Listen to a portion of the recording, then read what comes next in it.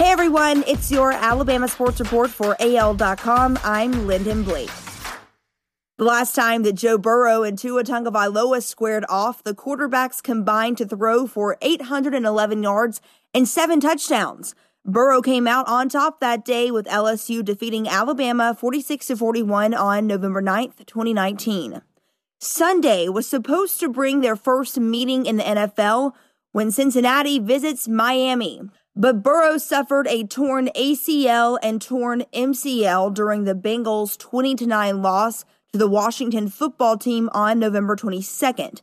And the knee injury won't allow the 2020 draft's number 1 pick to play anymore this season.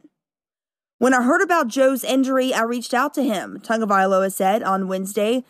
Injuries like that, they're never fun. You never wish that on anyone. So I got to reach out to him. I know he'd love to be able to go out there and compete against us, but that's tough. I just sent him my prayers and whatnot, but I wished him the best as well. Alabama began the Maui Invitational by being blown out by one major conference opponent. It ended the 3-day tournament by comfortably beating another power conference foe. The Tide shook off an early 8-0 hole to Providence on Wednesday night, retaking the lead and holding it for an 88-71 win. The victory salvaged 5th place in the 8-team tournament played in Asheville, North Carolina, because of the COVID-19 pandemic.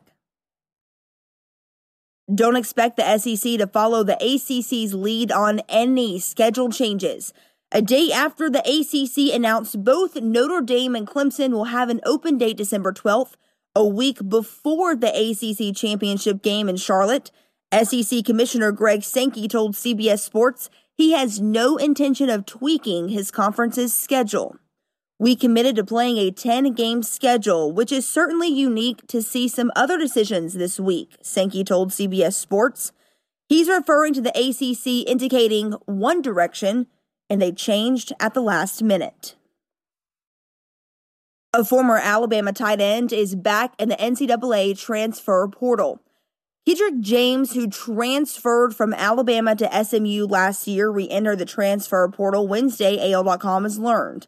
James had to sit out last year due to NCAA transfer rules, and it was reported during the summer that he was no longer a member of the SMU program. A former 4-star recruit, James was part of Alabama's 2017 recruiting class and had 29 touchdown catch and run during the Tide's 2019 spring game. That's your Alabama Sports Report for AL.com. I'm Lyndon Blake.